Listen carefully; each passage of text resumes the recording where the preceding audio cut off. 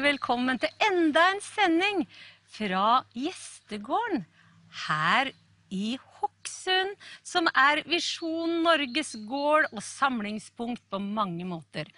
Og nå denne uka har vi herlige sendinger herfra, og vi har fantastiske gjester hver eneste dag. Og denne dagen ikke noe unntak. Og jeg har faktisk besøk av årets Jesuskvinne. Og nå kan du bare lure på hvem det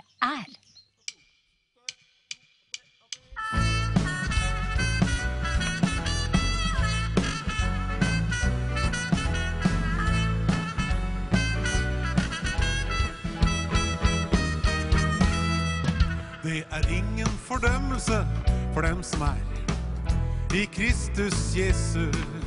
Åndens lov som i liv har i Kristus gjort meg fri fra syndens og dødens lov.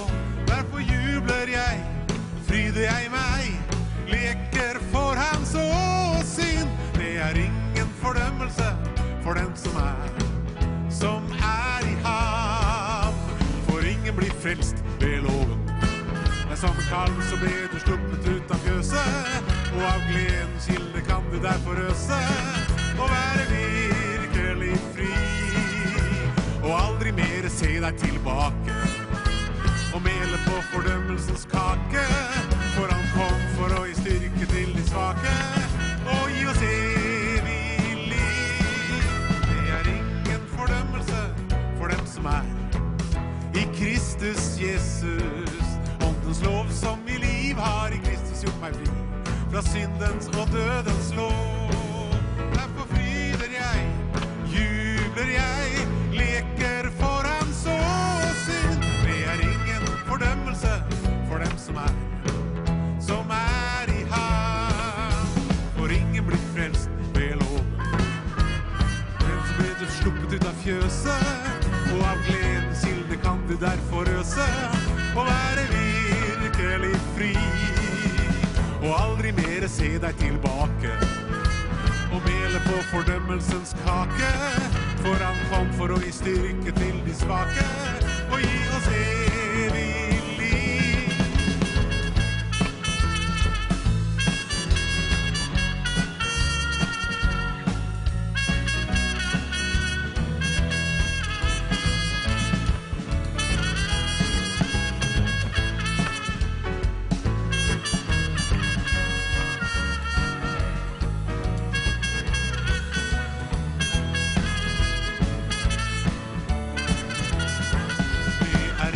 Fordømmelse for dem som i Kristus Jesus. Åndens lov som i liv har i Kristus gjort meg fri fra syndens og dødens lov. Derfor jubler jeg, fryder jeg meg, leker for hans åsyn. Det ingen fordømmelse for dem som som i ham. For ingen blir frelst ved loven. Nei, som en kalv så ble du sluppet ut av fjøset, og av gledens kilde kan du derfor øse, og være virkelig fri, og aldri mer se deg tilbake, og mele på fordømmelsens kake, for han kom for å gi styrke til de svake, og gi oss evig liv, evig liv, evig liv.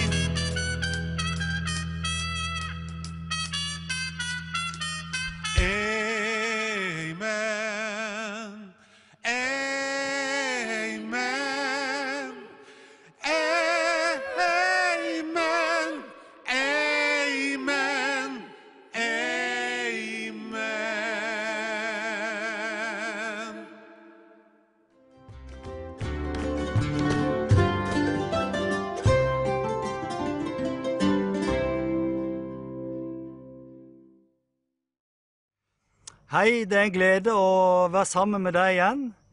Jeg har funnet fram noe fra skattekammeret. Noe av dette her, av disse gullkornene som en har fått gjennom de årene som en har vært kristen. I Salme 103 så står det: Min sjel lov Herren, og alt som i meg lov hans hellige navn. Min sjel lov Herren og glem ikke alle hans velgjerninger. Han tilgir alle dine misgjerninger, helbreder alle dine sykdommer, forløser ditt liv fra fordervelsen, kroner deg med godhet og inderlig barmhjertighet, og metter din sjel med det gode, så du blir ung igjen som ørnen. En gang så hørte jeg en nydelig fortelling om et menneske som var fullstendig knust av livet, og levde lenge i et mørke. Men det var noe som fanget henne. Det var et ord i Bibelen, og det var disse ordene som vi leser, som vi akkurat har lest ifra nå. Hun måtte skifte fjærdrakt. Hun hadde reist med de gamle historiene sine. Hun hadde reist med de gamle fortellingene dine. Tenk deg hvis fjærene er gamle penner. Hvis alle fjærene som denne ørna bar var gamle historier, triste historier, skrevet inn i hjertet. Ørna klarte ikke å fly så høyt lenger. Ørna ble tung. Ørna ble tristere og tristere, og bar på alt dette gamle, triste, tunge leie. Det står ung igjen, som ørnen. Da fant denne kvinnen en skatt i disse ordene. Ung igjen som ørnen. De gamle fjærene, de gamle historiene, det gamle, triste, vonde som hadde vært, de måtte av. Ørnene har noe som heter molting season på engelsk. Jeg vet ikke hva det heter på norsk. Men de skifter av de gamle fjærene. De gamle fortellingene. De må av, sånn at ørna igjen kan fly på høydene, manøvrere, jakte og leve i den friheten som en ørn er kalt til å leve i. En ørn er ikke kalt til å være tung. En ørn er kalt til å være lett. Nå skal du høre. I den triste tiden, i det mørke hun gikk igjennom, så føltes det som om hun var maktesløs og kraftesløs. Det føltes som om hun ikke orket. Hun fortalte at om hun mistet noe på gulvet, så var hun så sliten at hun orket ikke å plukke det opp igjen, men det kunne bli liggende i dagesvis. Hun orket knapt å dusje, vaske seg, stelle seg. Hun var helt ferdig. Hun var nedlesset av gamle fortellinger, nedlesset av mange tunge åk. Men hun fortsatte å lese i Salme 103. Hun fortsatte å tenke og grunne og spekulere på ung igjen som ørnen, ung igjen som ørnen. Og så leste hun om ørnen, og hun forstod at disse gamle fjærene måtte av, disse gamle fortellingene. Og så kom hun videre fremover i tid, så skjedde dette forunderlige. Det vokste ut nye fjær. Det vokste fram nye fortellinger. Guds ord begynte å skrive denne dama på ny. Hun var knust, hun var nede, hun var ute fortelling. Hun hadde ikke mer igjen å gi. Men så begynte ordet, det levende Guds ord, å skrive henne. Hun leste, og hun leste ordet, og ordet kunne skrive, ordet kunne forvandle, ordet kunne tegne, ordet kunne gjenskape i hennes indre menneske. De nye fjærene med de nye fortellingene skrev denne dama på nytt igjen. Hun ble sterkere for hver uke som gikk. Til slutt så var dama restaurert. Hun dro ut igjen, og hun kunne preke evangeliet. Hun kunne være en bønnekjempe. Hun kunne lede mennesker til Gud. Jeg vil si til deg om du er et mørke. Jeg vil si til deg om du bærer på gamle fortellinger. Jeg vil si til deg om det er ting som tynger deg og holder deg nede. La Guds ord få lov til å skrive deg. La Guds ord få lov til å forme deg og danne deg. Start dagen med å lese Bibelen. Start dagene dine med å fylle deg med det som han har å si til deg. Noen sier sånn som en veldig god venn av meg som heter Nikolas. Han sa til Jesus, i en drøm, jeg er ikke så flink til å lese i Bibelen. Men da svarte Jesus, og så sa han til han, det er et valg du må ta. Derfor vil jeg oppmuntre deg og si til deg i dag, fyll deg med Guds ord. Ta det valget. Søk først Guds rike og hans rettferdighet. Invester. Ja, jeg vet det er spennende med fotball og EM. Jeg vet det er mange ting som fenger, som drar i oss. Mange ting på nettet, og så videre, og så videre. Men jeg vil oppmuntre deg. Bruk tid med Gud. Bruk tid i ordet. Bruk tid å lese. Da vil han gjøre deg til et brev som skal være kjent og lest av alle. Han vil viske ut depresjoner, han vil viske ut det triste, han vil viske ut det umulige. Og han vil skrive og gjøre deg til en kjærlighetsfortelling. Han vil danne deg lik seg selv gjennom sitt ord. Bruk tid med Herren. Bruk tid ved hans føtter. Visste du at det står 3 ganger om Maria i Bibelen? Når hun var sammen med Martha, i vanlig hverdag, Maria var ved Jesu føtter. Når Lazarus hadde dødd, og hun var helt fortvilet og gråt, Maria var ved Jesus sine føtter. Når Lazarus hadde blitt vekt opp fra de døde, og det var feststemning og glede, hvor var Maria? Ved Jesus sine føtter. Jeg vil oppmuntre deg til å gjøre sånn som denne kvinnen jeg fortalte om, sånn som det står om Maria i Bibelen, og sånn som jeg har gjort i mitt liv. Fyll deg med Guds ord. Les det. Ikke bare hør hva andre sier. Vet du hva, jeg må si en ting jeg kjenner inni meg nå. Vet du hva, det er så mange mennesker som taler, og også meg som er predikanter. Men vi tør ikke å si hele Bibelen. Vi tør ikke å si hele Guds ord. Vi tør ikke å snakke om hellighet og renhet. Vet du hva, det er noe av det som Herren har talt inn i hjertet mitt. For Guds ord er hellig. Jesus er hellig. Den hellige ånd er hellig. Når du og jeg fyller oss med Guds ord, og vi fyller oss med Guds ånd gjennom bønn og tilbedelse, så vil han skape hellighet og renhet. Det er vanskelig å bli en tilbeder i ånd og i sannhet hvis du ikke lever i renhet. Det er vanskelig å tilbe Gud i ånd og i sannhet hvis vi lever i mørket. Jeg vil være frimodig å si til deg, lev helhjertet for Jesus. Lev i omvendelse. Kapp av alt som binder deg til verden. Gjør opp alle ting som ikke er av Gud. Og lev helt og fullt for Jesus. Lev for han, og stol på hans ord, og la hans ord og hans ånd bo i deg rikelig. Da vil det bli sang, og det vil bli glede i hjertet ditt. Og du vil bli som et lys. Du vil bli som en fakkel i mørket. Du vil bli som en vandrekrage. Du vil gi lys til de som er rundt deg. Håp til de som er rundt deg. Fyll deg med de ord som Jesus taler, for de er ånd, og de er liv. Amen. God bless. Amen. Jag ej förstår dessa prövningar. Denna vägen är ny för mig. Om ett steg eller många, må jag lita helt på dig. Det finns ingen väg tillbaka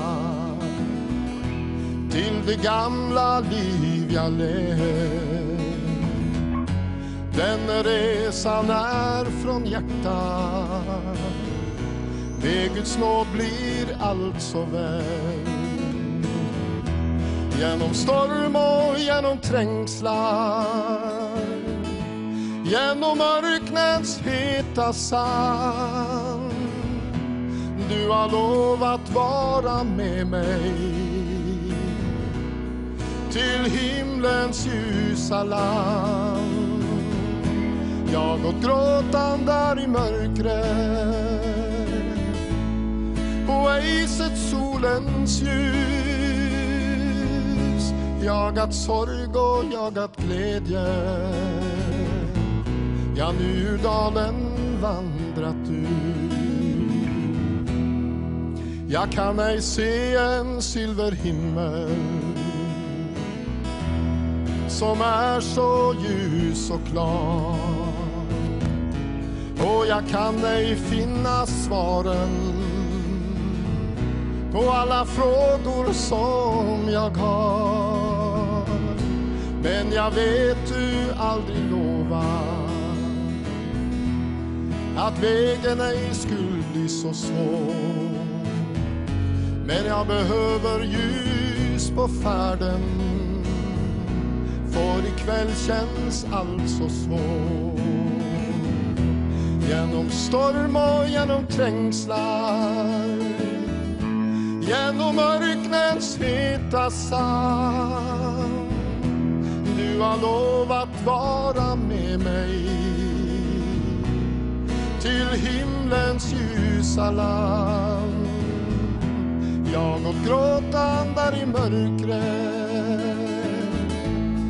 och ej sett solens ljus.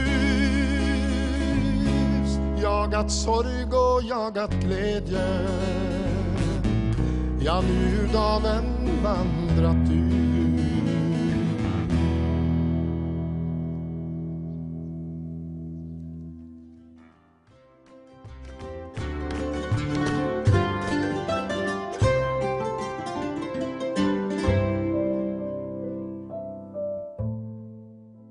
Jeg har besøk av årets Jesuskvinne, og du lurer kanskje på hvem det er. Jo, hun, sammen med sin mann og 3 små barn, forlot hun det trygge velstandslivet i Norge for å tjene Gud blant Europas sigøynere og barn som levde under gateplan i Bucuresti, med kloakkrørene som eneste varmekilde. Ekteparet satte denne enorme sosiale utfordringen på kartet. Store aviser og TV-kanaler over hele Europa eksploderte i reportasjer fra Bucurestis underverden.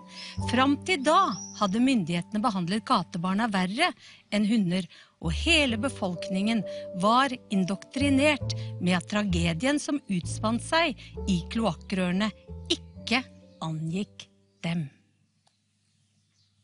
Berit Johansen Grelland, hjertelig velkommen. Årets Jesuskvinne. Og jeg vet at årets Jesuskvinne blir ikke det av ingenting. Det er en grunn. Og nå er jeg så spent, Berit. Kan ikke du dele litt fra ditt liv, og gjerne helt fra barndommen?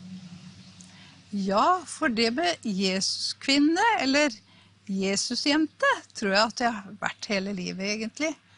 Jeg vokste jo opp med en mamma som hadde Bibelen, jeg pleier å si på bakebordet, det hadde den med seg overalt. Og jeg var på søndagsskole og var med i menigheten, men når jeg var 9 år, jeg var ute og lekte, så plutselig kom det over meg, jeg fikk en sånn nød, jeg måtte bli frelst. Og jeg visste at mamma hadde sin morgenstund på kne når alle barna var ute og lekte inne i stua. Så jeg løp inn, og så smøg jeg under armen hennes, full opp på kne og ba, og sier, mamma, jeg må bli frelst. Og så sier hun, da må vi be. Og ba en bønn, og jeg opplevde en sånn glede, og jeg vet ikke hvordan jeg skal forklare det en gang. Så like etterpå så kastet jeg meg på syklen og syklet av gårde til min søndagsskolelærerinne. Så sier jeg, tante Ruth, jeg har blitt frelst. Og der satt det en annen dame inne, antagelig nabo eller noe, så jeg så jo og senset at hun tenkte og lo litt sånn, ja, unger, liksom. Men så sier tante Ruth, da skal vi feire med boller og brus. Og det har jeg tatt med meg siden at vi skal ta barn på alvor, for det var begynnelsen for meg. Og siden så har denne boka her, og Jesus, det har vært min ledestjerne, det har vært det som har fylt livet mitt, alt jeg gjorde. Og jeg var ikke noe så spesielt kristne eller spesielt religiøs på noen måte. Jeg var en gladjente som sang hjem fra skolen, så kunne jeg hoppe på annethvert ben og synge alt annet enn de sangene kanskje. Men jeg husker jeg hoppet på annethvert ben og sang glad kalypso om våren, så jeg var en gladjente. Men jeg er Jesusjente, det tror jeg alltid har vært. Fantastisk. Berit, jeg la merke til at du sitter med hverdagsbibelen, og da tenker jeg på ditt liv, helt fra barndommen. Det har vært Jesus i hverdagen.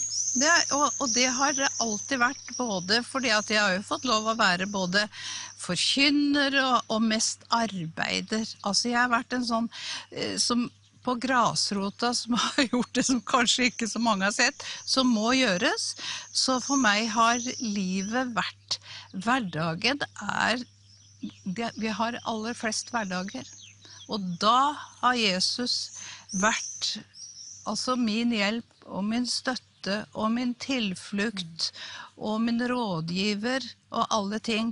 Så jeg tenker at livet mitt har egentlig vært mest et hverdagsliv. Jeg har fått lov å være med i mange andre sammenhenger, men det at Jesus er vår veileder i hverdagen, det er størst for meg. Ja, og jeg tenker på, Berit, du er jo mest kjent for å knytte til gatebarna og disse kloakkbarna da.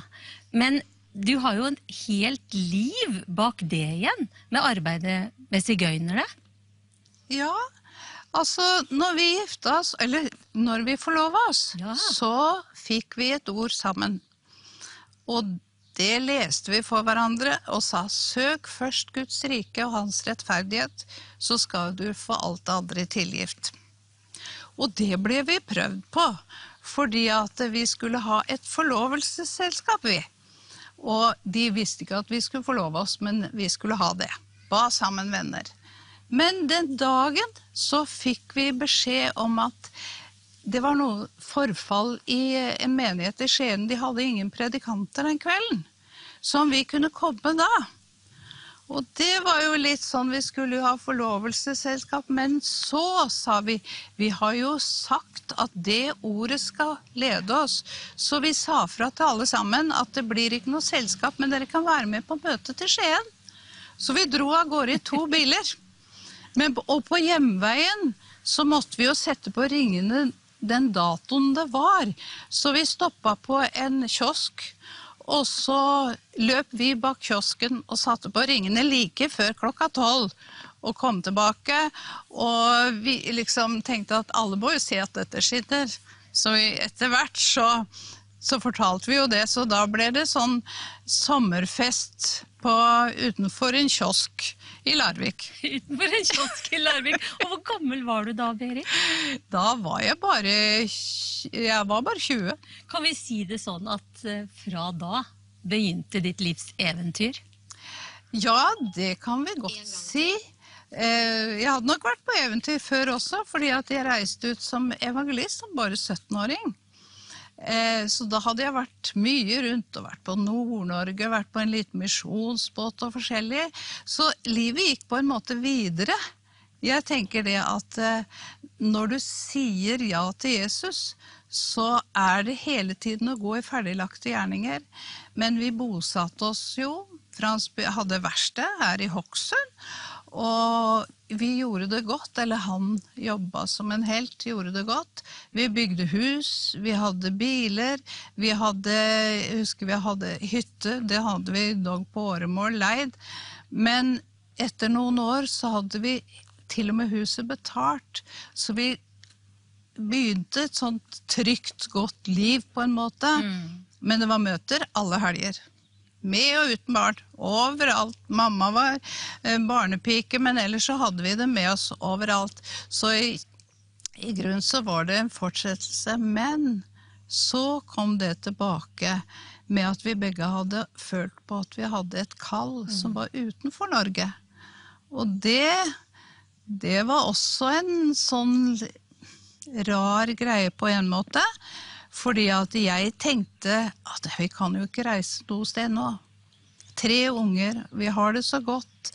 Alt går så greit, vi kan ikke reise fra dette her. Og han sa ikke noe mer om det. Han var klok nok til å ikke si noe. Men en dag så var han på jobb, faktisk nede i Larvik det også. Nede ved Farrisvannet hadde han stoppet for å ta seg nista si. Og så hadde han virkelig jobbet med dette kallet for og imot, og hvordan man da skulle leve, hvordan man da skulle ha til mat og klær. Han kunne jo ikke rykke opp meg og ungene fra et trygt liv, og han hadde det virkelig tøft. Og så rekker han ut handa ut av bilvinduet, forteller han. Og så hadde han smuldret opp noen sånne mariekjeks, og rekker ut handa. Der kommer det 3 fugler og setter seg. 3 spurver. Og så taler Gud: jeg som tar hånd om spurvene, hvor skal ikke jeg ta hånd om deg? Samtidig, hjemme, den dagen, uten noen påvirkning, så gikk jeg rundt i stua. Og så tenkte jeg, det bare dette vi skal leve for? Det der kan jo brenne opp, det bildet kan ramle ned, det der kan jo bli knust, og samle, hva? Det bare det vi skal leve for? Så jeg hadde min opplevelse mens han hadde sin. Gud rar. Veldig sterkt. Og så møtte jeg han nede i døra, og så, når han kom hjem, og så sier jeg, har du fortsatt tenkt på det med kall?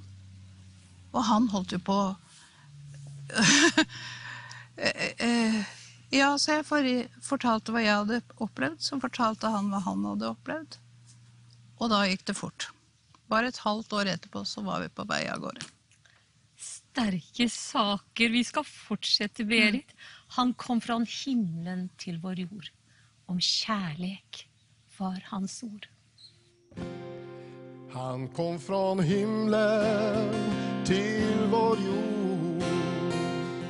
Om kärlek var hans ord. Jag ej förstår hur du kan säga att Gud ej finns. Du kan säga mig allt vad du vill. Jag kan ej tvivla på vad jag upplevt. Om Gud ej finns, hur kan han leva i min själ? Tänk om jag kunde säga vad han i kärlek har gjort för mig. Han på ett kors helt offrat sig för att rädda dig och mig. Och den dagen han byggde en bro, den får du vandra om du vill tro. Om Gud ej finns, hur kan han leva i min själ?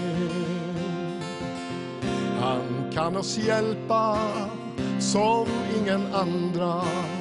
Han har den kärlek som binder oss sammans när vårt liv är lik ett skepp på det stormande hav. Och den dagen han byggde en bro, den får du vandra om du vill tro. Om Gud ej finns, hur kan han leva i min själ? Tänk om jag kunde säga vad han i kärlek har gjort för mig. Han på ett kors helt offrat sig för att rädda dig och mig. Och den dagen han byggde en bro, den får du vandra om du vill tro. om Gud ej finns, hur kan han leva i min själ?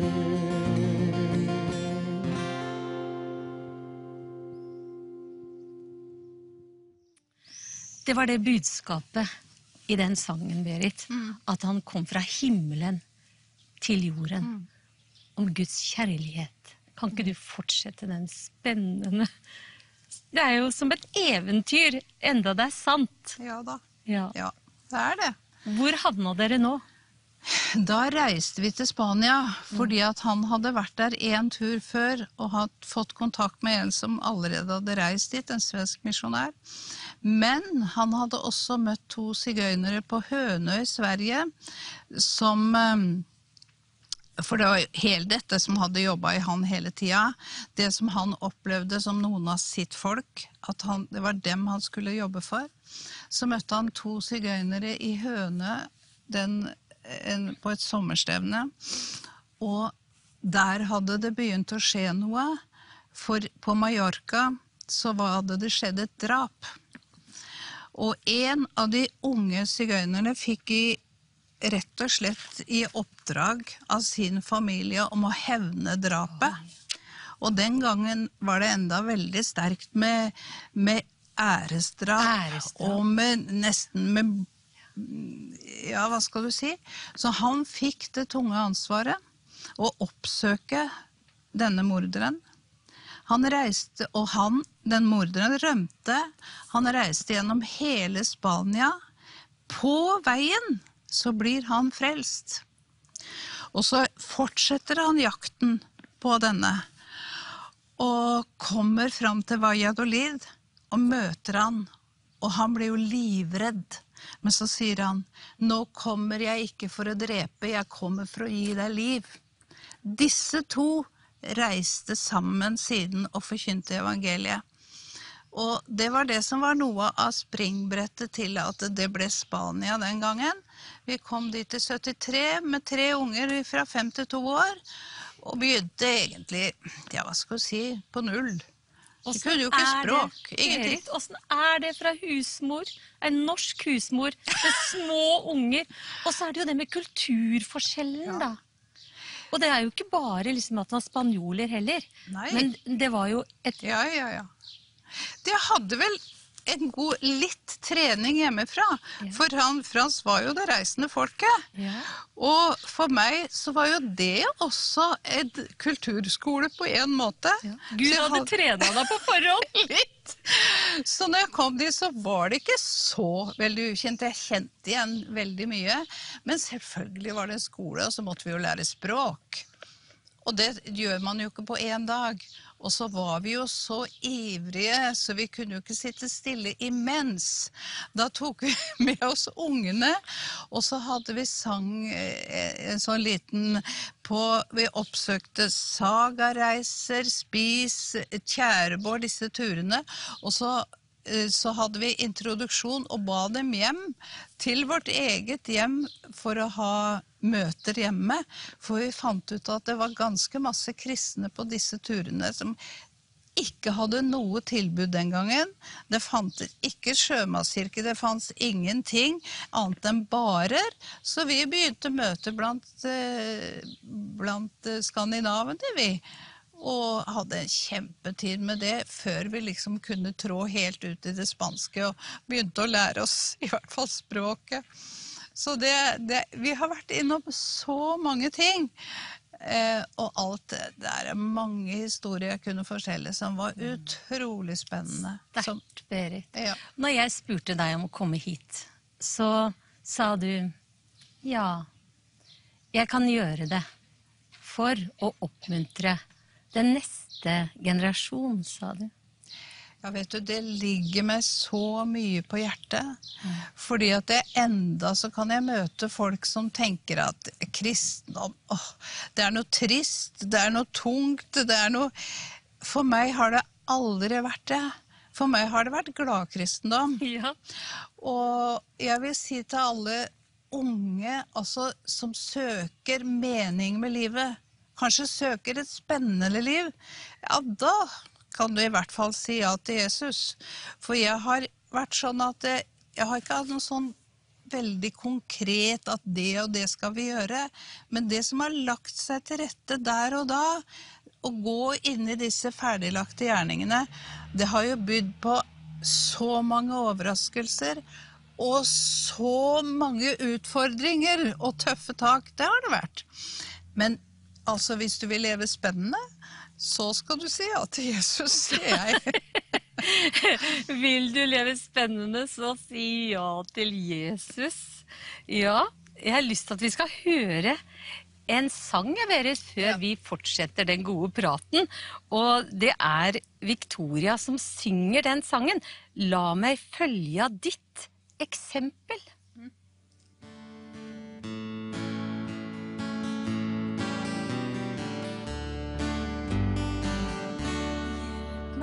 Å se de som trenger deg mer. Hjelp meg å gjøre en forskjell hvor hen jeg går av sted. Hjelp meg å gjøre slik du har fortalt, så jeg kan være til ditt velbehag. Ja, la meg følge ditt eksempel, kjære Jesus, og hjelp meg se de fortapte rundt meg i går.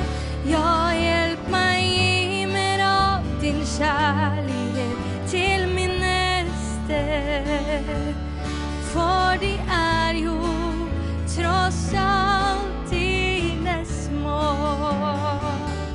Hjelp meg å hjelpe til der det behøves, så ditt navn kan bli æret hvor jeg går. For jeg er jo kun et redskap i din store, sterke hånd. Det er dine gjerninger som gjennom meg går. Ja, la meg følge ditt eksempel, kjære Jesus, og hjelp meg se de fortapte rundt meg i går. Hjelp meg gi mer av din kjærlighet til min neste, for de er jo tross alt dine små. Ja, de er jo tross alt dine små.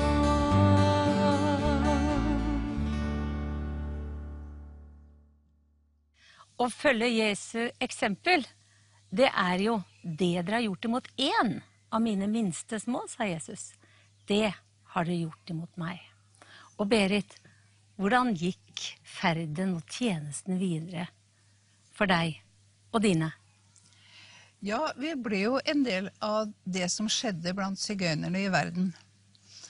For det som er helt merkelig med akkurat den vekkelsen, det var at den begynte nesten samtidig over hele verden. Vi oppdaget og kom i kontakt med folk i Sydamerika, i Amerika, Italia, Polen, bak jernteppet, overalt. Så hadde det begynt å skje noe overalt. Tenker du det, Berit, det at han utgyder sin ånd over alt kjød, over tunger og alle etter? Ja, absolutt. Og jeg tror det var en tid hvor, jeg husker også Ludvig Carlsen brukte dette, at han gikk ut ved veiskillene, og der opplevde vi det fra innersida, hvordan det i familier ble vekkelse rundt omkring, og det førte oss rundt hele Spania. Frans reiste jo mer enn meg. Det er nesten ikke en by han ikke har vært i.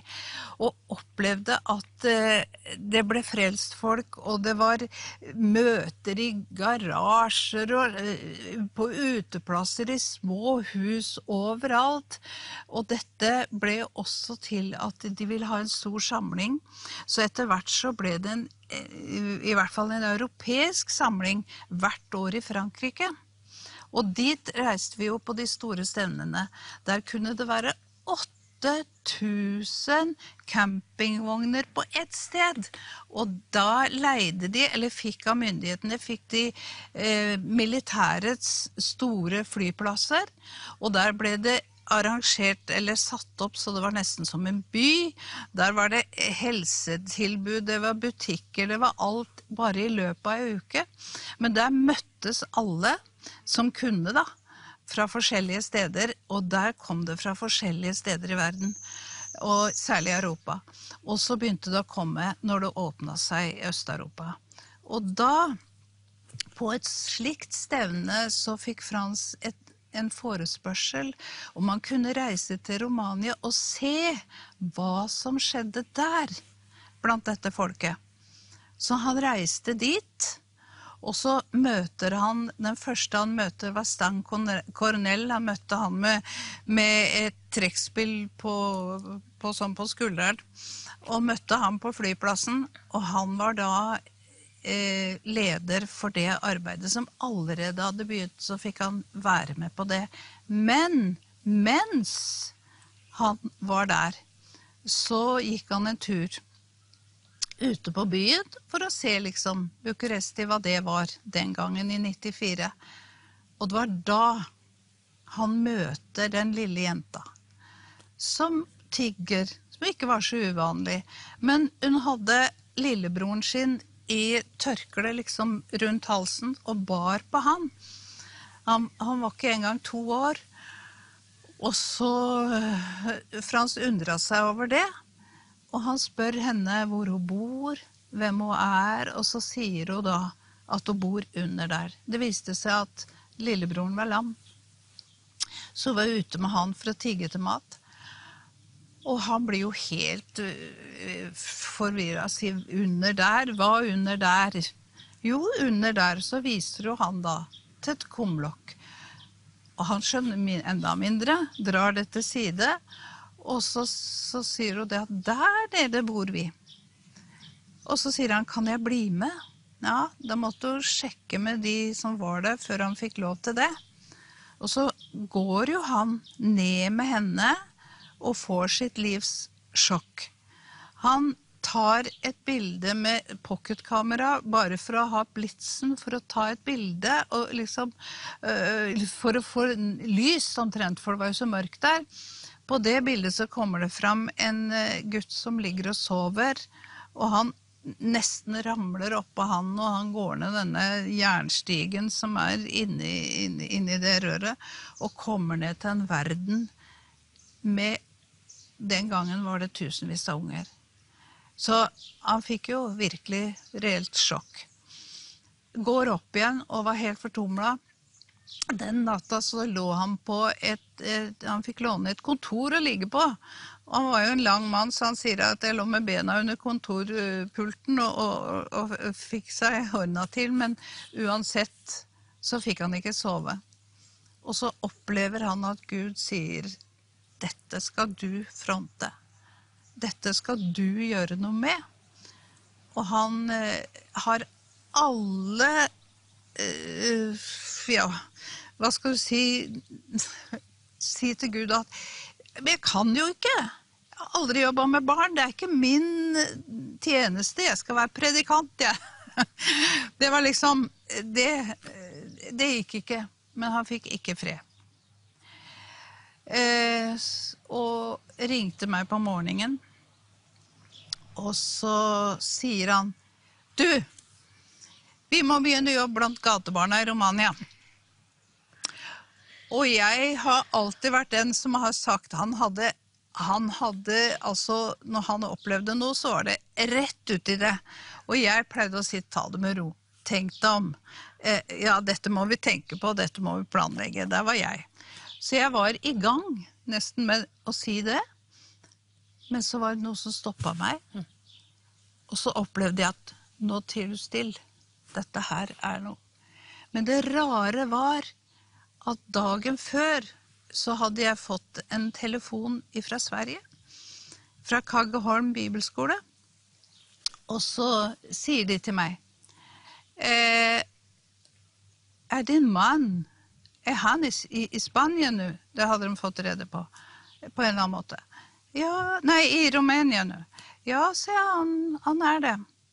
Ja, du förstår, vi har 2 långtradare fullpackade med kläder och grejer.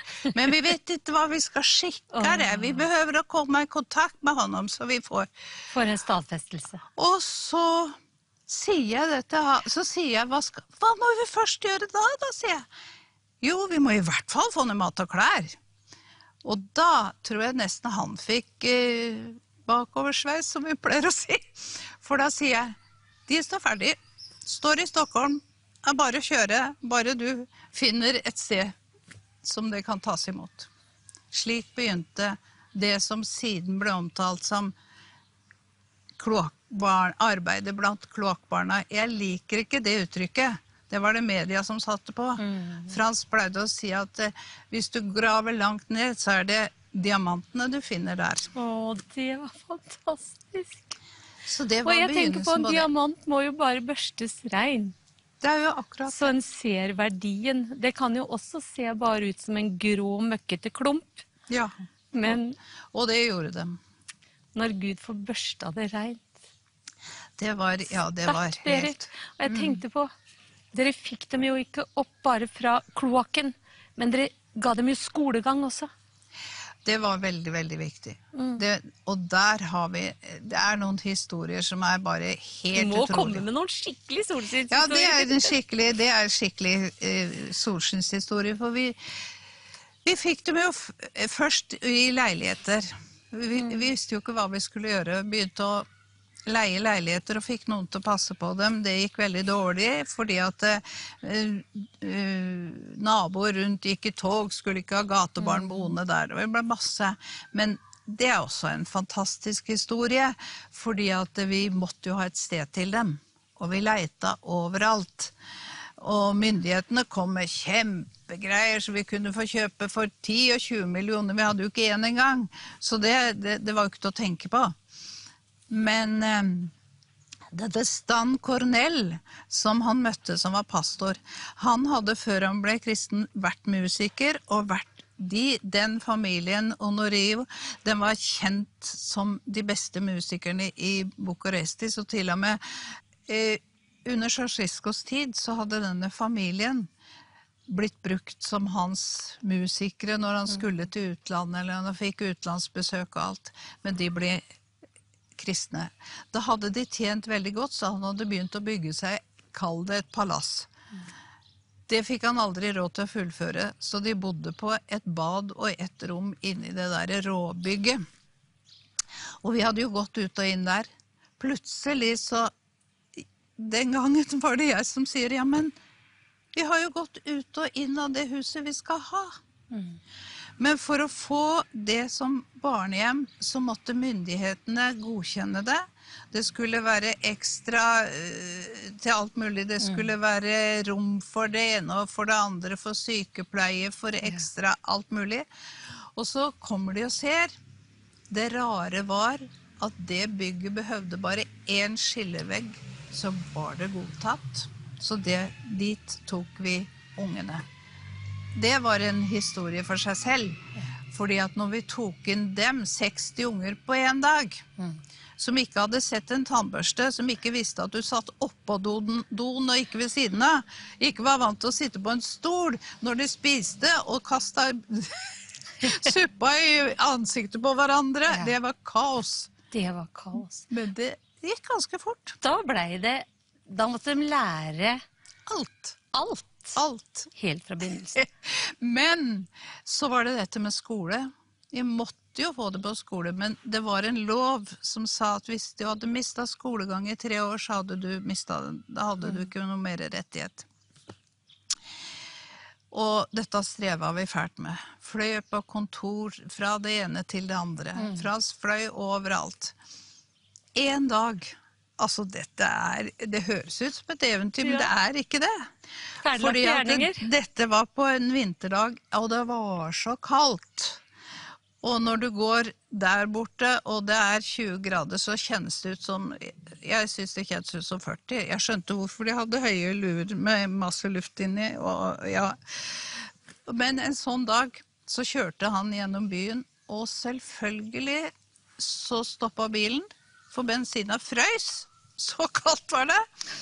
Og den stoppet på Storgata. Han måtte sette bilen der, og så går han over gata. Og går med hodet ned, fordi at det blåste også, og liksom for å se, og litt klønete kunne han være. Så han kolliderer med en dame som faller i gata, og han blir helt fortvilet, og hjelper henne opp, og tenker, hva skal jeg gjøre? Så kan jeg be deg på en kopp kakao eller kaffe? Eller? Så han tok henne inn på en sånn liten kafé-lignende, og så sier hun, ja, hva gjør du her? Utlending, og begynte å prate, og så forteller han om alt dette vi står i. Fikk fortalt hele historien. Så sier denne dama, vet du hvem jeg er? Det kunne jo ikke han vite. Jeg har vært rektor på skole 71, som ligger like ved siden av der barnehjemmet ditt er. Jeg måtte stenge den i forrige uke, for forholdene var så dårlige at det var ikke forsvarlig å ha barn der. Og jeg kjenner til den loven, men jeg har såpass mye makt at hvis du får hjelp til å sette i stand skolen med vinduer og fyring og hele greia, så skal jeg ta inn ungene dine. Og det gjorde du. Det var fantastisk, Er det ikke det? Berit. Ja, det er... Sterkt å leve sammen med Herren og gå i ferdiglagte Ja, det er- gjerninger og være lydig og adlyde dem. Og Berit, nå går tida så fort fra oss, så nå må du bare se inn i kamera og si noe til den neste generasjon som ligger deg på hjertet. Hvordan er det med å reise den ringa av støvet? Vær så god. Altså, det er vår oppgave å se til de små, de aller minste som ingen ser. Samtidig så vil jeg si til de unge, det er så mye å gjøre, og du kan gjøre en forskjell. Du tenker, jeg kan ikke gjøre noe, jeg er ung, jeg er alt mulig. Alle disse innvendingene har vi hatt alle sammen, men det er Gud som leder, det er Gud som legger til rette, det er Gud som har ansvaret, og når vi går der han leder, så er han med. Og jeg er jo så glad for jeg har et barnebarn nå, som har gått inn i denne tjenesten, som var med sin bestefar, var bare 9 år. Siden når han var ferdig med sykepleierutdannelsen, så reiste han et år ned, og siden så har det blitt hennes tjeneste. Så jeg tenker, hun kan, du kan, og de kan som stiller seg til tjeneste. Og takk og amen! Og vi tror på en dobbel del over hennes liv. Og Berit, tusen takk for at du kom og delte hjertet ditt. Jeg vil si, delte denne ilden, så vi bare kjente bare Guds kraft og den hellige ånds nærvær. Fordi at det er ikke bare ord, men det er levd liv. Jeg vil bare si gratulerer, Berit. Du fortjener virkelig å være årets Jesuskvinne. Hele ditt liv vitner om å tjene de svake og gå imellom for de som ingen hjelper har. Vær så god, Berit, et lite minne fra denne dagen. Vi kan jo ikke hverken klemme eller noen ting nå. Nei, det kan vi ikke, men dette er jo en klem. Men tusen takk, Berit. Å, så nydelig. Her er det bok fra Jan Nå hadde jeg Hanvold. akkurat i dag brukt opp den siste bodylotion jeg hadde. Er det påfyll? Tusen takk, Tusen hjertelig Berit. takk. Takk Og for at jeg vel fikk hjem. komme Tusen og være takk. sammen med deg og dere.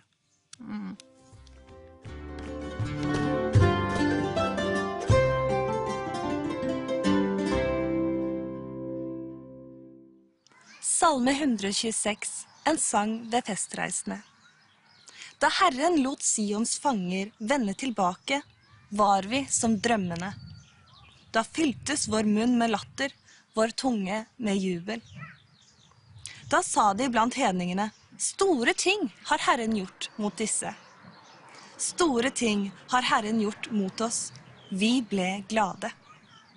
Herre, la våre fanger vende tilbake, like som bekker i Sydlandet. De som sår med gråt, skal høste med fryderop. De går gråtende og bærer, den sæd de sår ut. De kommer hjem med fryderop og bærer sine kornbånd.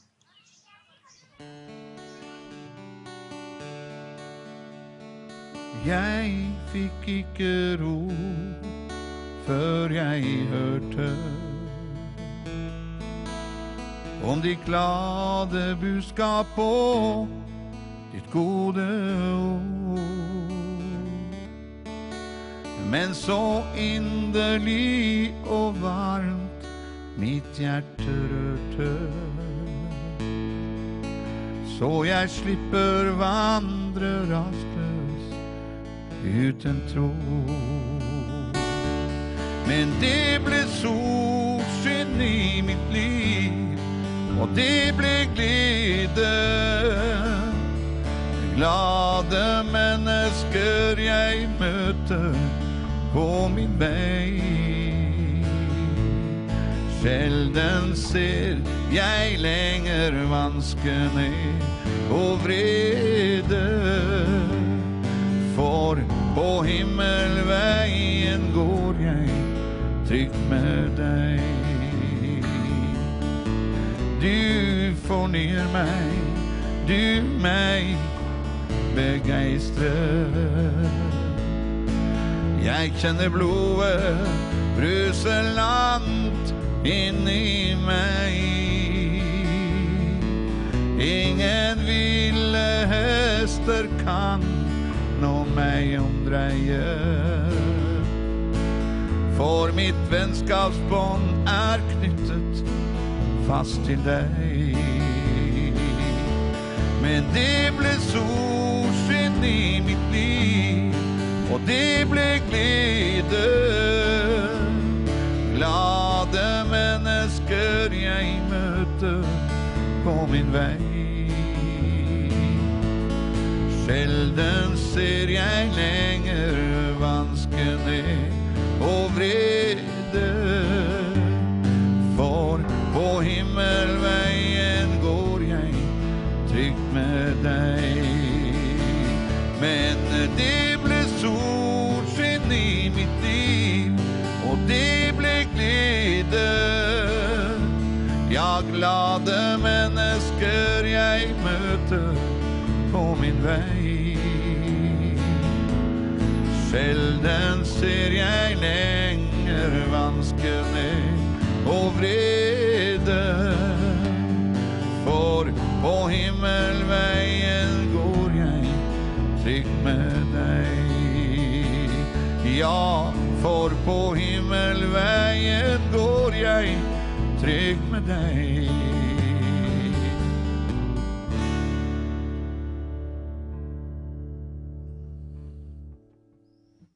Ja, her står vi, skal vi kalle dette her for noe? Det er en sånn skiltoversikt da. Og når vi ser på den så møtesal, kafé, bønnesenter, resepsjon, matsal, og her står det paviljong, 2 og 3 og barnehage. Det virker jo som det er ganske aktivt her da. Ja da, det er en stor gård med forskjellige ting, og nedfor der er jo barnehagen, ja. Og så er det jo internat og sånn nedover der da. Ja. Det er samme som paviljong det. Ja, samme som paviljong, ja. Hva er det Visjon Norge eller Gjestegården driver selv? Altså, en barnehage er vel ikke noe som jeg har hørt om at Visjon Norge har drevet med noen gang? Nei, den er utleid, altså de leier lokalene. Ja. Så her oppe så har vi møter når det ikke er korona. Ja. og det er jo veldig tett knyttet til TV Visjon Norge. Det er klart vi er så aktive på Visjon Norge, så det er ikke ofte der er møte her nå. Men det pleier å være i høytidene er det møte her. Og hvis det er noen ekstra tilstelninger.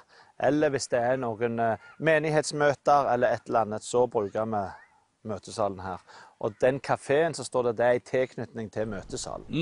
Det er ikke en kafé som er oppe til daglig, nei? Nei, da er det heller mer servering på hovedhuset der står matsal. Ja, riktig. Ja, for der er det jo trafikk fra tid til annen. Det er det, vet du. Og vi har jo hele tiden TV-gjester, vet du. Ja. Hver uke det.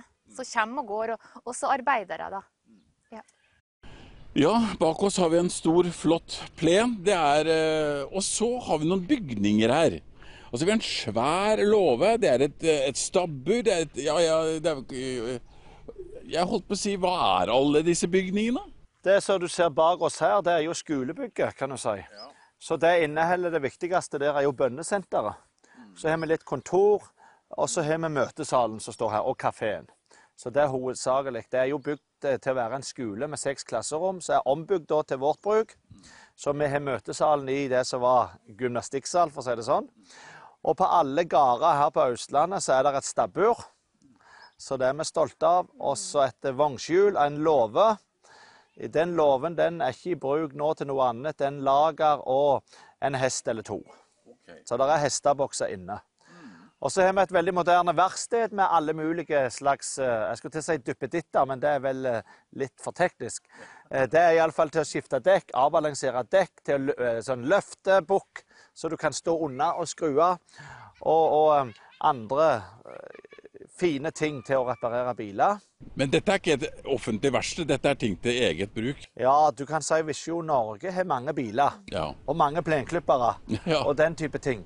Her blir det også sveiset til ting, feste og kroger og sånne ting til kulisser og scenografi. Så det betyr at dette et praktisk sted ved siden av bønnesenteret. Her blir det bønn og arbeid hånd i hånd. Ja. Hånd og hånd. Hånd og hånd, ja. Så på den måten så det full drift her, og når vi titter utover plassen her i dag, så det skikkelig med trafikk. Det vanlig å se så mange biler? Skal vi si eller det litt opp og ned? Det jo litt forskjellig, men akkurat noen uker så har vi jo sommerinnspilling, vet du, med Randi, Filtvedt, Johansen med flere da, og så av og til så det jo, sommertid så det fullt her på grunn av foreldremøter nede i barnehagen og sånne ting da. Og de som, skal vi si, jobber med dette, jobber de frivillig, eller de ansatt?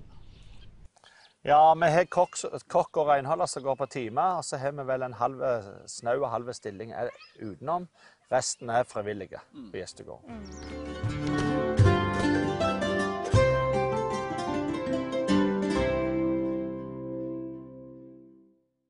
Evangeliet går videre, og Gud har sine redskaper som tar imot kallet og løper med evangeliet. Nå det en stor glede for meg å ønske Tom Roger og Solveig Edvardsen hjertelig velkommen hit. Tusen hjertelig takk.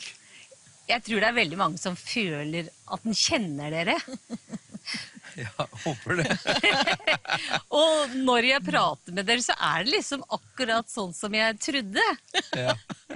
Det bare helt alminnelige folk. Ja, det sant. Ja. Men Tom Roger, jeg tror folk litt spent på hvordan dere møtte hverandre. Jeg vet ikke hvem av dere som har lyst til å fortelle det. Det en liten love story her, eller?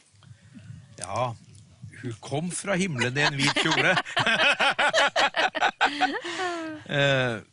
Altså, for å si det sånn, vi kan jo ikke ta hele det store og det breie. Det var det vi begynte. Ja,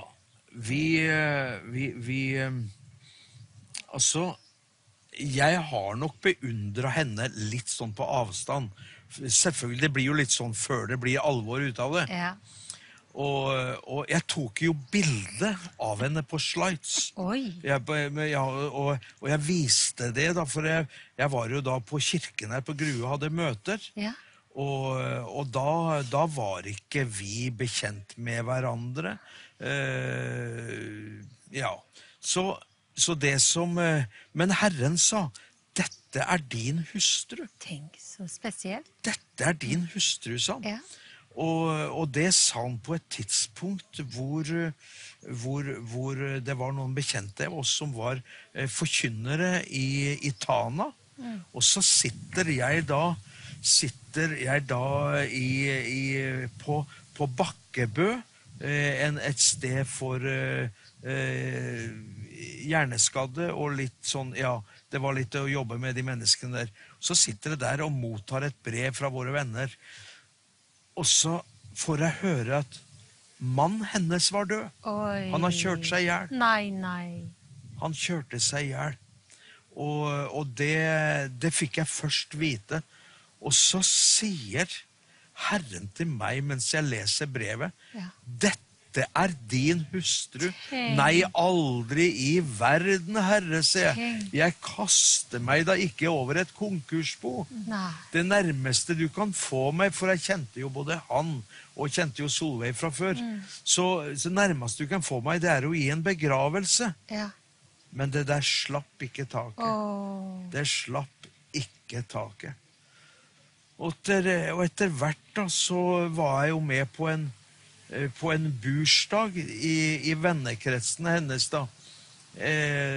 Og da, det var jo enda mens han levde da, så det var litt hopping frem og tilbake her. Så mens han levde, altså hun er vakker nå, men hun var jo bare så da, du var 25 du? Og jeg var 24. Ja. Og så... Jeg er 24 da vi møttes, ja. Så var det 25 når vi forlovet oss, vet du. Ja. Men så tok jeg bilder til henne.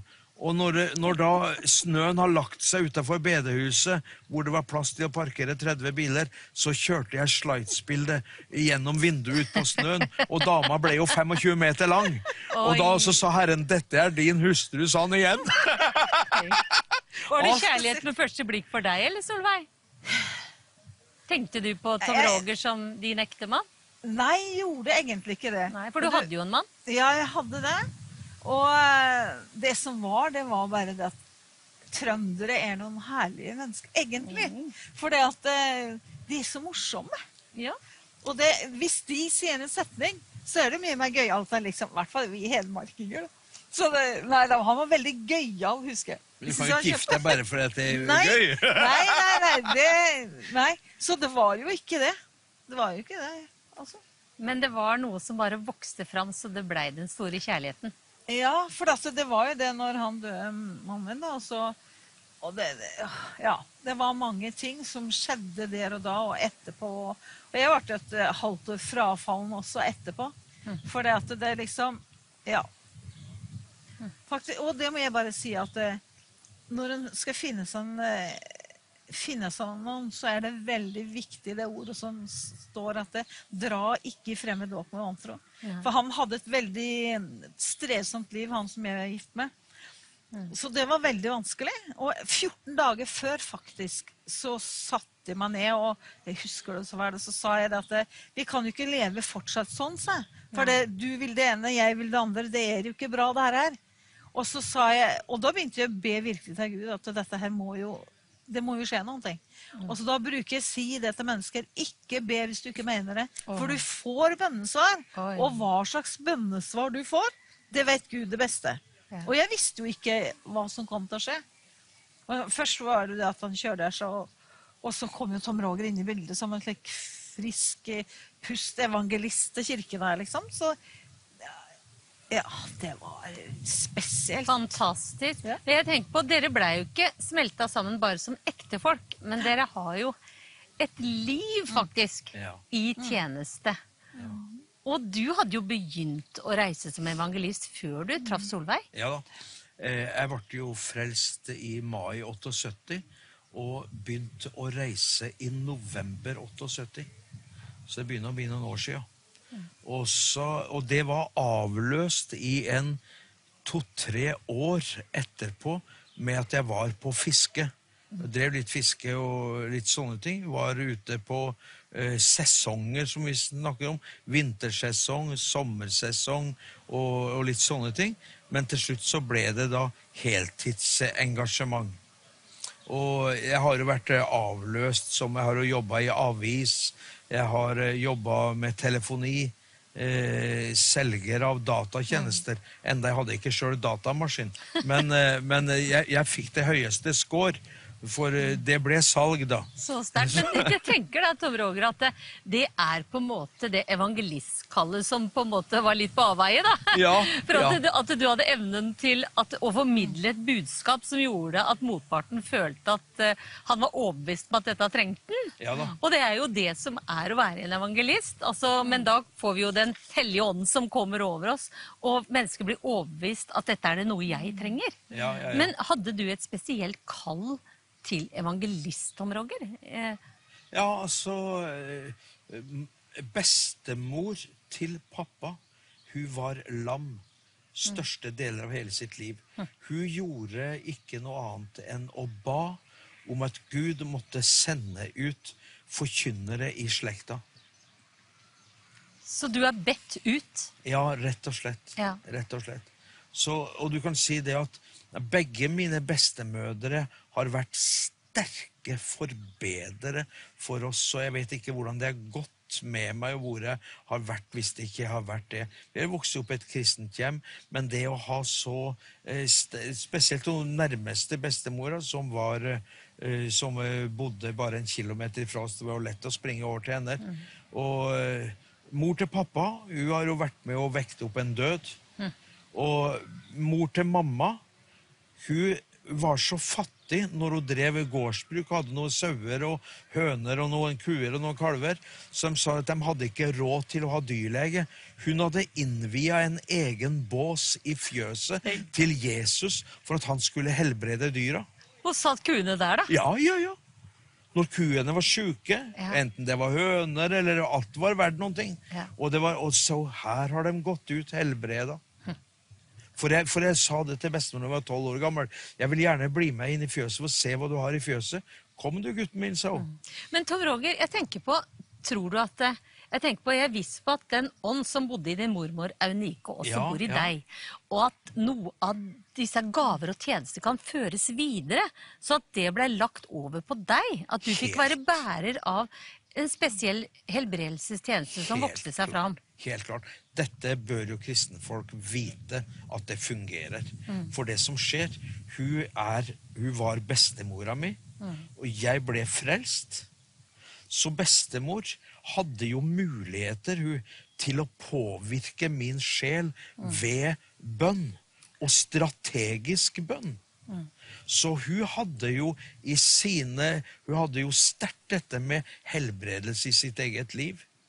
Og når jeg kom inn i fjøset til bestemor, så sa jeg, bestemor, det er ikke noe høne i den båsen her, se. Ikke et lam. Ja, men båsen er ikke tom, sa hun, gutten min. Jo, bestemor, se, den er helt tom, se. Det er ingenting å se her. Kom hit, gutten min, se jo. Ser du på lille hylla som står i hjørnet på båsen? Hva ser du der? En liten oljeflaske. Stemmer, bestemor. Ja, se jo, jeg tar med meg Bibelen hit, jeg, sa hun. Og så leser jeg Jakob 5 over dyra.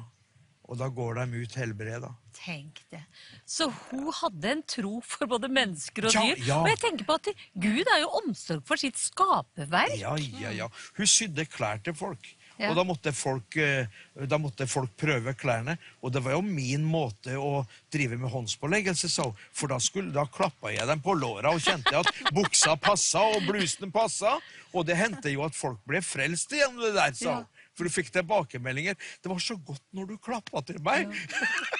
Tenk det. Ja, det var sterkt. Ja, jeg tenkte på, det var jo ikke mer enn den lille berøringen som kvinnen hadde.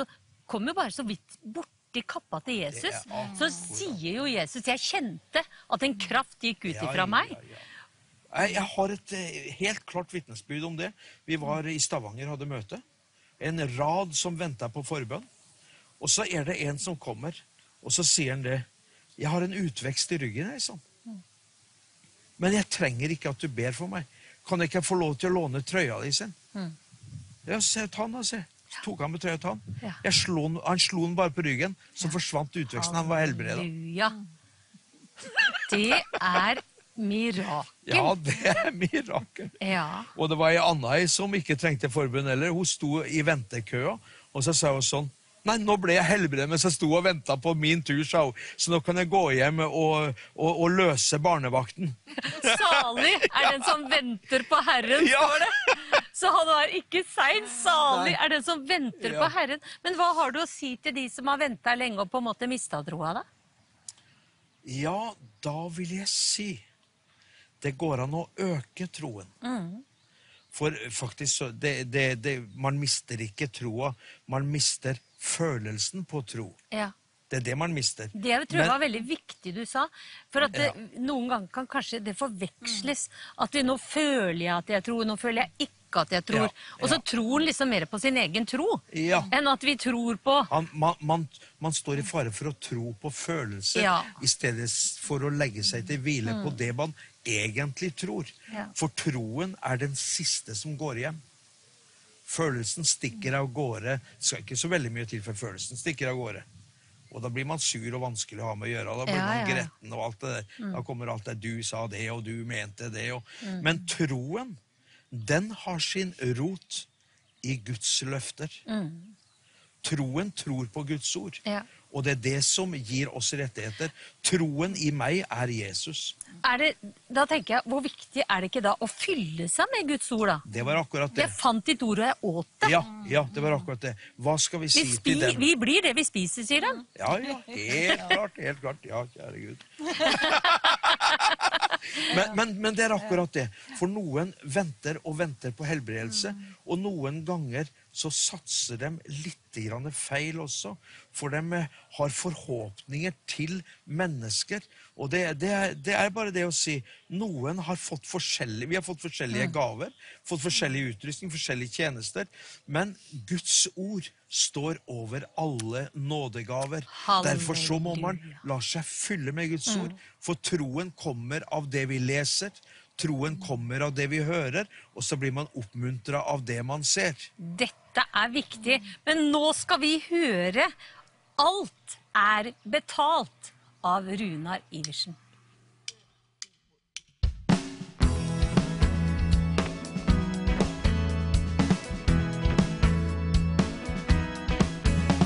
Det ikke noe mer å gi, alt betalt.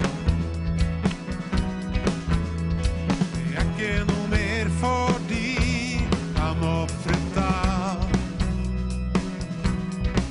Vil du bruke all din tid på å gjøre pappa blid? Jesus har gjort deg fri, han betalt. Det ikke noe mer å gi, alt betalt. Det ikke noe mer fordi han offret alt. Vil du bruke all din tid på å gjøre pappa blid? Jesus har gjort deg fri, alt betalt. Religiøse gjerninger florerer. Det mye som man burde gjort. Mange tror at det de selv presterer, en gang får dem gjennom himmelens port. Det ikke noe mer å gi, alt betalt. Det ikke noe mer fordi han offret alt. Vil du bruke all din tid på å gjøre pappa blid? Jesus har gjort deg fri, alt betalt. For religiøse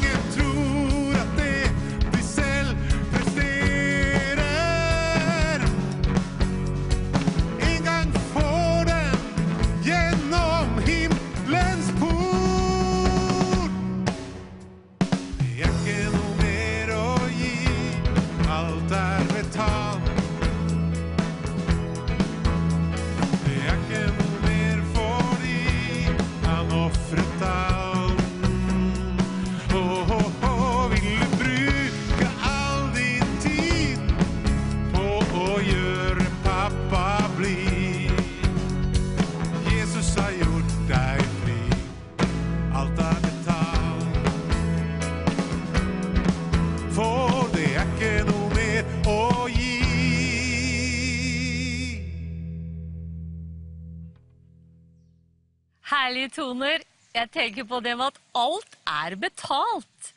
Og det sier meg noe. Ligger det litt til oss mennesker at liksom vi må bidra, vi må jobbe oss opp? Hva tenker du, Solveig? Liksom må vi liksom jobbe opp troa? Vi må liksom gjøre noe hele tida for å opparbeide oss noe hos Gud? Du, det tror jeg er litt sånn i den der norske du er ingenting, du skal ikke ha noen ting og alt det der. Men det er jo betalt. Alt er ferdig. Og jeg må bare si det at jeg sitter jo litt på forbundstelefon, og da bruker jeg å si det. Han tok med seg opp alt, synd, sykdom, plager, alt på korset, og så sa han var fullbrakt. Og det er så mektig, for bordet er dekket for oss. Så at jeg får lov å si det når noen ringer. Vi går til det bordet, og så kan vi ta ut det vi trenger til, og så kan vi legge av oss det som er vondt og vanskelig for oss. Og det går tilbake til ordet da, og så sier det at finn gode løfter som du kan stå på akkurat i den situasjonen som det du har. For det er jo betalt. Han har skrevet, han kommer ikke tilbake hit til jorden, men det står skrevet. Ordet står fast, løftet står det for oss. Så det er veldig mektig. Veldig mektig, men nå skjønner jo jeg, Tom Roger, at det er ikke bare én evangelist her er det jo flere. Oi, hun drar skikkelig, kan jeg si. Hun drar skikkelig på. Men jeg tenker på det med at vi skal ikke legge til og ikke trekke fra noe, men stole på og liksom rett og slett ta imot den pakkeløsningen fra vår Herre da. Det er i en pakke alt sammen, og jeg tenker på at det er jo veldig lett for oss å tro. Vi sier at nå ba jeg med han, og han ble frelst. Og vi er så sikre på det. Men i frelsesverket, hva ligger det der, Tom Roger? Der ligger alt. Der ligger helbredelse. Der ligger, for det første så får du den nåde som du aldri kunne tenke og drømme om. Du får tilgivelse, du får forståelse. Er det noe du kan snakke med Jesus? Du kan snakke med alle ting. Jeg snakker med Jesus som vi gjør her nå, som en person. Så det er ikke å be til en fjern person med hvitt skjegg, et eller annet i skyene. Neida, det er, altså for meg, det er sant. Ja. Det er sant, Takk, dette med Jesus. Ja. Og det at det er sant, det får konsekvenser for mitt liv. Og når det er sant, Tom Roger, da er det jo noe med sannheten som setter oss i frihet. Amen. Frihet. Altså det er så sant at det er bare, dette er sant det. Kan det er mange sannheter, men dette er skikkelig sant. Kan det være noe med det, at i det øyeblikket vi ser sannheten, at det på en måte blir en åpenbaring for oss, at vi ser at det er mitt, at kanskje helbredelsen eller frels, sånn som vi opplever plutselig at mennesker forteller om sin frelse, at de så at det var for at Jesus døde for meg, ikke sant? Og jeg ble frelst. Og at vi ser at Jesus tok våre sykdommer, at det skjer ved åpenbaring. Ja da, men sånn er det, vet du, folk som mener seg at de har et viktig kurs å sende i folkehavet. Hvis ikke de får slippe til, så får vi ikke delaktighet i det. Så derfor så troen kommer av forkynnelsen. Ja, men da må man slippe til for å få forkynt disse tingene. For du kan si at jeg er ikke en forkynner som forkynner om granateplene i Salomos buegang. Nei, altså jeg vil ha Jesus på tellerken. Jeg vil ha Kristus ut av bokstavene, for han er levende gjort ved den hellige ånd. Så når jeg har lånt ut min munn for å fortelle om hvem han er, så kommer den tredje personen, guddommen, som er på jorden. Jeg kaller han for postmann mellom himmel og jord. Så kommer den hellige ånd, og så gjør han dette levende rett foran våre øyne. Dette som var egentlig dødt for meg før. Men plutselig ble det liv. Når du sa det med postmann fra himmelen, så bare slo det meg en tanke at det er noen mennesker som bare alltid tror at det er Gud som fordømmer dem hele tiden. Hvis det er noe med Gud, så er det noe han har å utsette på dem. Hva tenker du om det, Solveig? Liksom det med at hele tiden at den er under fordømmelsen, hele tiden er det noe du skulle gjort. At det er det noe som Gud, og den er nesten redd for å åpne Bibelen, for jeg får sikkert tukt. Ikke sant? Ja, det er det at de går på følelsen. Det er på følelsen at de ikke tar det enkle ordet sånn som det står, men de pakker det inn allikevel. Men det er jo utpakket. Det er ferdig. Og jeg tror at det så veldig mye følelser, føleri. Men det ordet jo, det rent, det hellig, det ferdig, det fint. Og så kan vi gå inn og ta det slik som det Så vi burde gjøre noe med det, altså. Vi må ut av det føleri. Ja, vi må ut og av rett og slett føleri. handle på Handle ordet. på ordet. Ja. Altså, for å si det sånn, altså, den hellige ånd, det den som får kristenlivet i gir. Da reiser du ut av sofaen, og så gjør du det du aldri har tenkt du kommer til å gjøre. Nemlig, du blir lydig det som bor inni deg. Det en som bor inni deg. Jeg husker på, jeg og broren min, vi skulle til en rørlegger. Jeg skal ikke si hvilken by det var, for han var veldig beskjeden, den rørleggeren. Og så sier jeg til broren min, jeg hadde en BMW 520 med skinnseter. Og så sier jeg, nå hoppa jamma katta inn i bilen. Ja, det gjør, jeg har ikke tid til å fjerne henne, sier jeg, for snart stenger rørleggeren. Ja, det gjør ingenting sånn sånn. Ja, for jeg har en kjeledress på meg som 2 nummer for stor. Han hiva katta innom kjeledressen.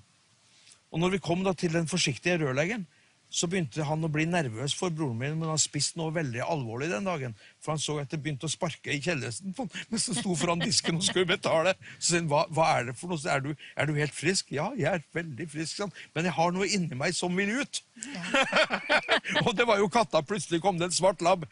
Ja, og det sånn med evangeliet også. Det noe inni oss som vil ut. Ja. Og før jeg ble frelst, så måtte jeg putte noe inn i meg, alkohol og litt forskjellige ting, for at det skulle bli liv. Nå slipper jeg alt det der. Hele greia, altså, livet ble billig å leve etter jeg ble frelst. For alt var jo betalt. Ja, det var jo betalt fra før. Det var det som var så bra. Ja, men Tom Roger, kan ikke du bare se rett inn i kamera? Og så kan vi som har piner og plager, kanskje på det ene eller andre sted, kanskje det ikke passer å legge hånda på det syke sted. Da legger du det bare på hjertet ditt. Så kan ikke du be en enkel bønn. Ja. Så kan du be for alle oss som har utfordringer i kroppen. Og så tar vi imot ord til legedom. Og så at ordet blir kjød, at ordet blir materialisert, ordet blir helbredelse. Han sender sitt ord til legedom, og nå skal du få sende Guds ord inn i våre kropper, og vi vil ta imot legedom. Vær så god, Tom Roger. Takk for det. Ja. Jeg veldig glad for at jeg kan få lov til å snakke med deg der ute, og du bare inkludert i det Jesus har gjort. Uansett om du har ventet i mange år, så kan jeg bare si deg det. For over 2000 år siden så var det ferdig dette med helbredelse. Og det ikke snakk om at du har mistet troen. Du har troen, men det går an å øke den ved å lese ordet, for da øker du troen. Du leser deg til åndelig forståelse, og troen oppgraderer deg. Du har rettigheter. Romerne sier det i Romerbrevet 8, så står det 10-17 det, så står det at vi arver sammen med Jesus. Vi Guds arvinger, og vi Kristi medarvinger. Arv betyr at du lever, ellers så kan du ikke motta noe arv. Alle som født har en arv. Det forskjellige ting vi arver i denne verden. Men når det gjelder hos Gud, så han rettferdig. Så der arver vi likt. Og derfor så arver du helbredelse. Og det ikke snakk om at du kanskje kan få det. Jesus har dødd for at du skal få det. Han har betalt prisen for at du skal få det. Og vi ber ikke for syke for å gjøre det i stedet for at du skal gå til lege. Nei, du skal fortsatt gå til lege. Og Gud tåler å bli testet. Alt det Gud gjør, det tåler en test. Og se fra legen, det massevis av kristne leger der ute. Gud velsigne dere. Vær ivrig i jobben. Gjør det med flid. Men du kan si at du har lov til å bli frelst. Du har lov til å bli helbredet, og det burde være godt for en statsminister også, at syke folk blir helbredet så de kommer tilbake til jobben og kan få betalt skatten i statskassa. Så det jo bra for nasjonen, dette med helbredelse. Jesus god for nasjonen. Evangeliet ikke en tvangstrøye av religion. Evangeliet en helsetrøye og full av liv. Nå skal jeg be for deg. Du kan legge din hånd på det syke sted. sted. Jesus en helbreder, og han setter mennesker i frihet, fordi han elsker deg. Så i Jesu Kristi navn, så befaler jeg all sykdom å forsvinne fra din kropp, ifra hodet til føtter. Forsvinn i Jesu navn. Nerver, bli helbreda. Kom tilbake med full følelighet i Jesu Kristi navn. Mageplager, gå i navnet Jesus. Hjerteplager, forsvinn i Jesu navn. Ryggplager, forsvinn. Lever, lunger, nyrer, bli helbreda i Jesu Kristi navn. Ja, bli helbreda fra forkastelse, fra uverdighet, i Jesu Kristi navn. Jesus har tilgitt deg og kastet din fortid på korset. Du skal se fremover og ikke bakover. Jesus har en fremtid for deg. Du verdifull. Du den han elsker. Du gullgutten og gulljenta. Jesus har betalt alt for at du skal ha det fint, og du skal bare være frimodig og ta imot det. Du har rett ifra Gud til å bli frelst, til å bli helbreda i Jesu Kristi navn. Så kan du si med meg: tilgi meg, Jesus, for alle mine synder. Jeg ønsker å komme til deg. Jeg ønsker å bli frelst nå i dag. Jeg ønsker å slippe tak i det vonde og det som jeg har vært med på. Nå vil jeg inkludere deg inn i livet mitt. Jeg vil at du skal ta styringen fra nå av. Amen. Og hvis du mente det, så du på vei til himmelen. Halleluja. Og det sant. Dette med Jesus, det sant. Det ikke noe fantasier. Jeg har sett flere tusen helbredelser. Jeg har sett kuer blitt helbreda. Halleluja. Men jeg har ikke tenkt å bli karismatisk dyrlege. Men jeg har sett dem. De jodler og de jubler i kor. Til og med så var det en liten spurv som kom og skulle ha overnatting på stølstokken. Og han hadde en ving som hang ned. Kom hit, kjære venn, sier jeg. Bare så du vet det, så har vi felles far. Så ba jeg for fuglen. Jeg prøvde å skremme han til å fly. Han kunne ikke fly. Og så ba jeg for, nå kan du fly, kjære venn. Så flydde og glåle. Sa han. Og så forsvann. Sterke ting, Tom Roger, men når du sa det med den vingen, så bare vil jeg si til deg, du som føler deg som den fuglen med brukket vinge. Du fløy en gang. Du flyr ikke lenger. Herren vil helbrede deg. Han vil helbrede din sjel.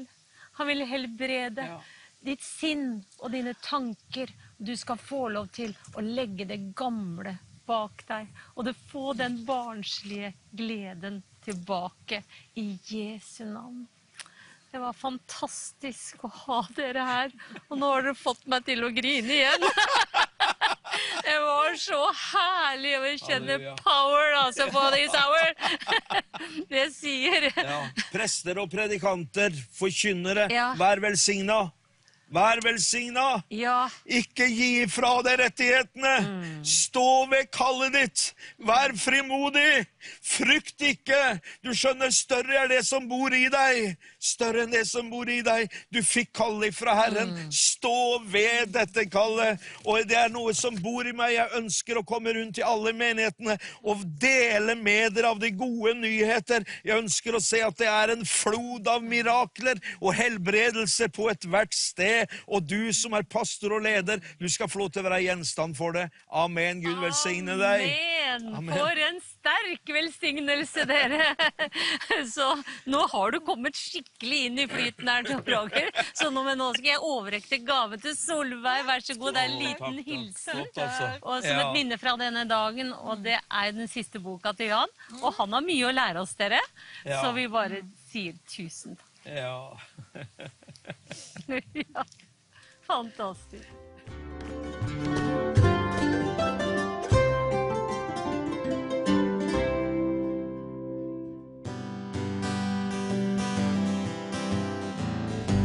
Ja, efter mange år i synden brast en stänke och ett helt nytt liv det vanet för min fot. Ja, mange år av livets vårdar fall till jorden och icke ett av dem gav svar på livets allt. Det enda ordet jeg om korset da fikk høre. Ja, om hans lidelser og død på Golgata. Ja, da åpnet du sikkert og famlede jeg mitt hjerte. Og jeg lot Jesus bo med troen i mitt liv. Ja, mine gamle venner, nei, de kan ikke forstå meg. Nei, denne gleden, denne fred, de fatter ei. Ja, mange spørsmål som ventet, full av undring. Om hvorfor akkurat jeg en kristen ble. Men da året jeg om korset da fikk høre. Ja, om hans lidelse og død på Golgata. Ja, da åpnes usikkert og famlede jeg mitt hjerte. Og jeg lot Jesus gå med troen i mitt liv. Ja, jeg lot Jesus gå med troen i mitt liv.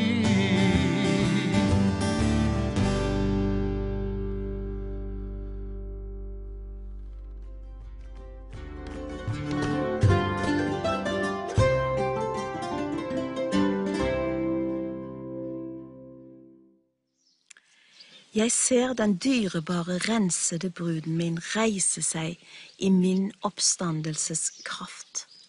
Den kraften som bryter bånd og lenker og setter undertrykte fri. De fulle av visdom og forstand. De mektige i striden for de fortapte. De som ingen hjelper har. De som sitter i det dypeste mørket og roper etter hjelp. De som gråter og ber etter noen som kan redde dem. Jeg ser bruden min reise seg i bønn, faste og innvielse til meg. Til meg som kan gjøre mer enn det de forstår og ber meg om. Jeg som gir skatter som skjult i mørket. Jeg den som skal fullføre mitt verk i hver enkelt av mine barn, som helhjertet gir livene sine til meg. Lyset og herligheten fra meg skal følge dem hvor enn de går. Under, tegn og mirakler en helt naturlig del av livet, for kjærligheten til meg driver dem. Hjertene bare utvides mer og mer for min sak og for mitt rike. Jeg gir mer og mer kraft for hver dag som går, og ingenting skal stoppe dem, for mitt rike har hast. Og jeg driver arbeidere ut i denne store innhøstningen. Vil ikke du være med? Jeg kaller alle slags mennesker til å bli med. Som dagen din blir, slik skal styrken din være. Løftene mine står fast inntil enden kommer. La min ånd og min kjærlighet drive deg. Jeg kommer snart.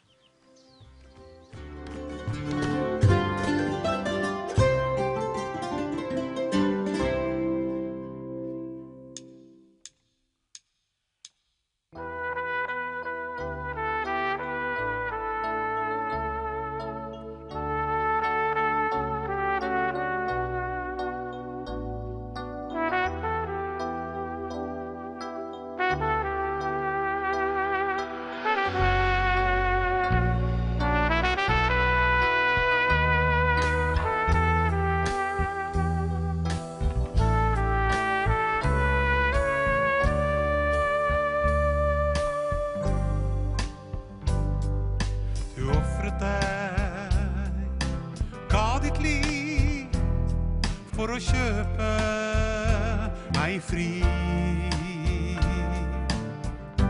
Ja, du offret ditt blod på Golgata.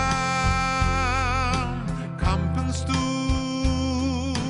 men din tro overvann.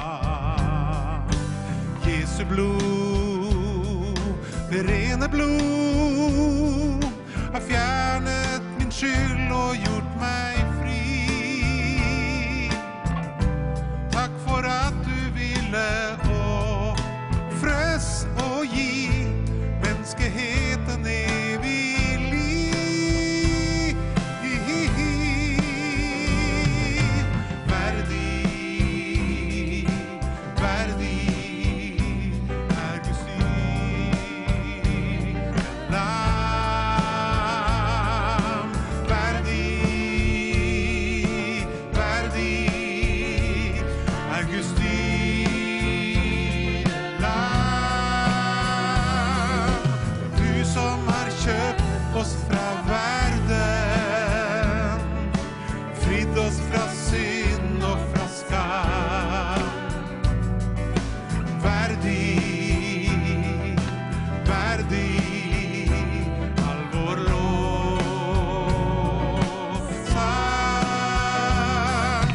Verdig, verdig er Guds lam. Du overvann dødens makt, sto opp i majestet. Satans hær ble avvæpnet. Din triumf, et vendepunkt for mennesker i evighet. Vissheten om at den prisen du ga på Golgata ville redde manges liv. Det er ditt kjærlighetsmotiv.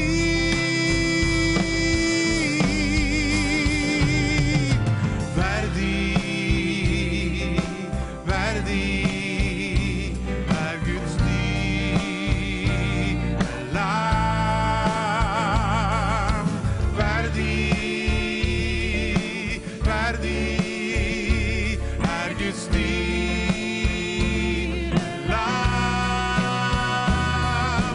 Du som har kjøpt oss fra verden, fridd oss fra synd og fra skam. Verdig, verdig all vår lovsang. Verdig, verdig er Guds lam.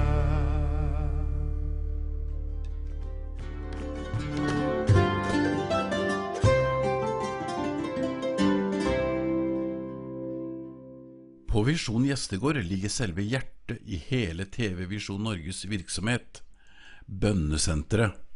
Det er i grunnen ikke for gjestegården, men det er for alle de som har behov, både for å komme hit, men også de vi ber for her. Ja, men dette er en spesiell plass. Da jeg tok med meg PC-en for å sette meg ned her for å gjøre en jobb, så fikk jeg beskjed at jeg kunne gå et annet sted. Og det er en årsak til det. Ja, her prøver vi å holde det litt annerledes. Så dette er ikke vanlig rom. Dette er et bønnerom først og fremst. Bønnesenter kan konkret vise at det er et stort behov for TV Visjon Norge. Der står det mange kasser fulle av utfylte bønneskjemaer, som alle er samlet etter bønneprogram og andre innringningsprogram opp gjennom årene. Ved siden av et bønnealter. Ja, så for å ta det viktigste først da, så har vi dette bønnealteret her med navn på bønnebarn. Og der har vi passert over 300 000. Så det er antagelig borti 302 000 bønnebarn. Altså enkeltpersoner sine navn som ligger der. Det betyr folk kan ringe inn, bekymret for sine, eller ønsker noe. De som ikke er frelst. Og her ligger dem. Der ligger de, ja. Det bønnealteret. Ja. Så det en type bønnebegjær. Ja. Og det der, på en måte, det det som mirakel når en synder vender om. Ja. Og så har vi alle disse bønnebegjærene her. Det bønnebegjær, eller bønnehenvendelse. På et bønnebegjær så en lapp. Der kan det stå flere bønnebegjær på en lapp. Ja. Men gjennom Visjon Norges historie så det kommet inn ca. 2 millioner bønnebegjær. Eller bønnehenvendelser. Bønnebehovene mange, og ofte tunge, forteller bønneleder Svein Lindseth. Ja, det en ting, og så må vi på vegne av Visjon Norge takke for tilliten. For det klart, et bønnebegjær her, da du inne på veldig sensitive personlige ting. Så når en får meldinger eller telefon så kan føles at hele legejournalen blir presentert. Men det går på helse, og det går på økonomi, relasjoner, og dette med, så det viktigste som vi inne på, med at noen i familien. Der står ofte frelse for barn, svigerbarn og barnebarn. Det en gjenganger. Ja. Svein Lindseth forteller at det faste bønnesamlinger på senteret. Her bes vi så mye som vi kan. Det på en måte, vi her enten det søndag eller mandag eller høytid eller hverdag. Sånn sett, så har vi faste møter her hver tirsdag eller annenhver tirsdag. Det litt etter vi synger med programmet. Så da har vi vært oppe i kanskje over 20 inne her. Og så det faste bønneemner, ser ut som hver dag. Det står mandag, tirsdag, onsdag, torsdag og så videre. Ja, det store linjene, kan du si, tunge bønnebegjær som gjelder både nasjon og ledere og Visjon Norge. Ja, det blir fordelt på dager. Sånn, ja. Vi har blant annet delt opp du nevnte verdenskartet, så vi har delt opp verdensdelene. Så vi ber for Europa, vi ber for Midtøsten, vi ber for Afrika på onsdagen, og vi ber for Amerika eller USA, og Sør- og Mellom-Amerika, Kanada og Australia. Så når vi deler det opp sånn, så har vi en verdensdel til dagen. Svein Lindseth forteller at de kongelige, stortingsrepresentanter, myndighetspersoner og ledere særlig bevilget på bønnesenteret. Og så det også at vi ber veldig mye for landet vårt og de som styrer landet. Det noe som Herren formaner oss framfor alle ting, til å be for kongen og hans hus, og til å be for ledere som i posisjoner og av høy verdighet. Så når vi hadde stortingsvalg for 4 år siden, når jeg kjøpte VG dagen etterpå, så stod bilde og navn og partitilhørighet på alle stortingsrepresentanter, så da laminerte jeg disse. Så de har vi brukt både på TV, på møter og her. Både hvor vi legger hendene på dem, hvor vi av og til ber for partier, eller leser opp den enkelte, for eksempel fra Rogalandsbenken eller et annet fylke, så vi ikke gjør det likt hver gang, men disse blir behørig bedt for. Så du kan si, dette også på en måte bønnebarn. Så disse blir lagt, nå blir det nytt storting om et par måneder, så da blir disse lagt også på bønnealteret. Så det faktisk en stor fordel med det å bli valgt inn på Stortinget. Du vil bli bedt for på Visjon Norge. Ja, det stemmer. Og så, sist men ikke minst, må nevnes, vi ber jo for Israel, selvfølgelig. Så det et av de viktigste bønnebegjærene her, å be for Israel. Be om fred i Jerusalem, og de som styrer i Israel. Jeg svak som et siv, dog Jesus mitt liv. Han nær selv når andre går bort. Under gråt, under sang, har jeg falt mange en gang. Jesus løftet meg opp, og så stort. Ingen så full av nåde, som min kjære frelser Nu jeg ber at han vil råde, hver en dag meg lede her. Midt i prøvelsens ild, mange anklage vil, gir min sårede sjel mange slag. Men et ord ifra ham, det Guds hellige lam, gjør fortvilelsens natt om til dag. Ingen så full av nåde som min kjære frelser Nu jeg ber at han vil råde hver en dag meg lede her. For hvert skritt som jeg tar, full forvissning jeg har, at til slutt han på støvet står frem. Snart forvandlingen skjer, og min Jesus jeg ser, han vil ta meg til himmelen hjem. For ingen så full av nåde som min kjære frelser Nu jeg ber at han vil råde hver en dag meg lede her.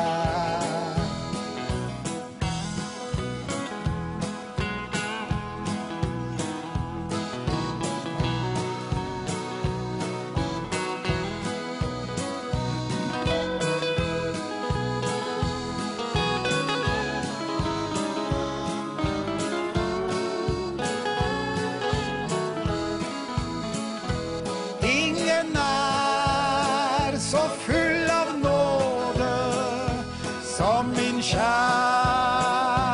frelser Nu jeg ber at han vil råde og hver en dag meg lede her. Ja, hver en dag meg lede her.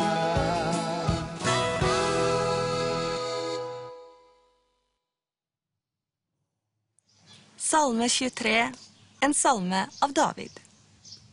Herren min hyrde, det mangler meg ingenting. Han lar meg ligge i grønne enger, han leder meg til hvilens vann.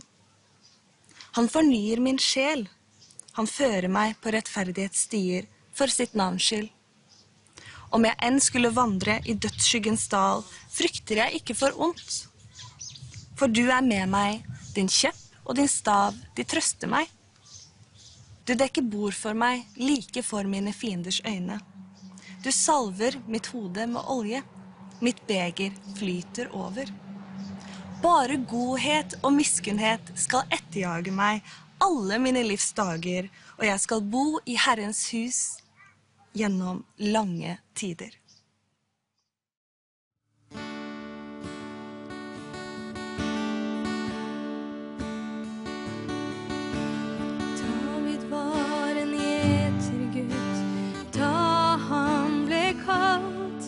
I krigen mot filisterne stilte han seg modig fram. I kampen mot Goliat han sin slynge løftet opp. Og steinene ble kastet, ved Guds hjelp han seier vant. Ja, ved ham stormer jeg løs mot fiendens skare. Stiller jeg meg i løvens skap. Ja, ved ham så går jeg gjennom ild, gjennom vann. For ham så synger jeg min lovsang.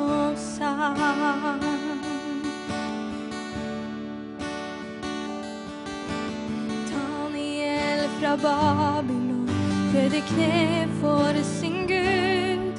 Forfølgerne de kom, fikk han kastet i løvenes hul. Midt i dette mørket skjedde løftet som Gud ga. Han livet fikk beholde, for Gud lukket løvens skap. Ja, ved ham stormer jeg løs mot fiendens skare. Ved ham stiller jeg meg i løvens skap. Ja, ved ham så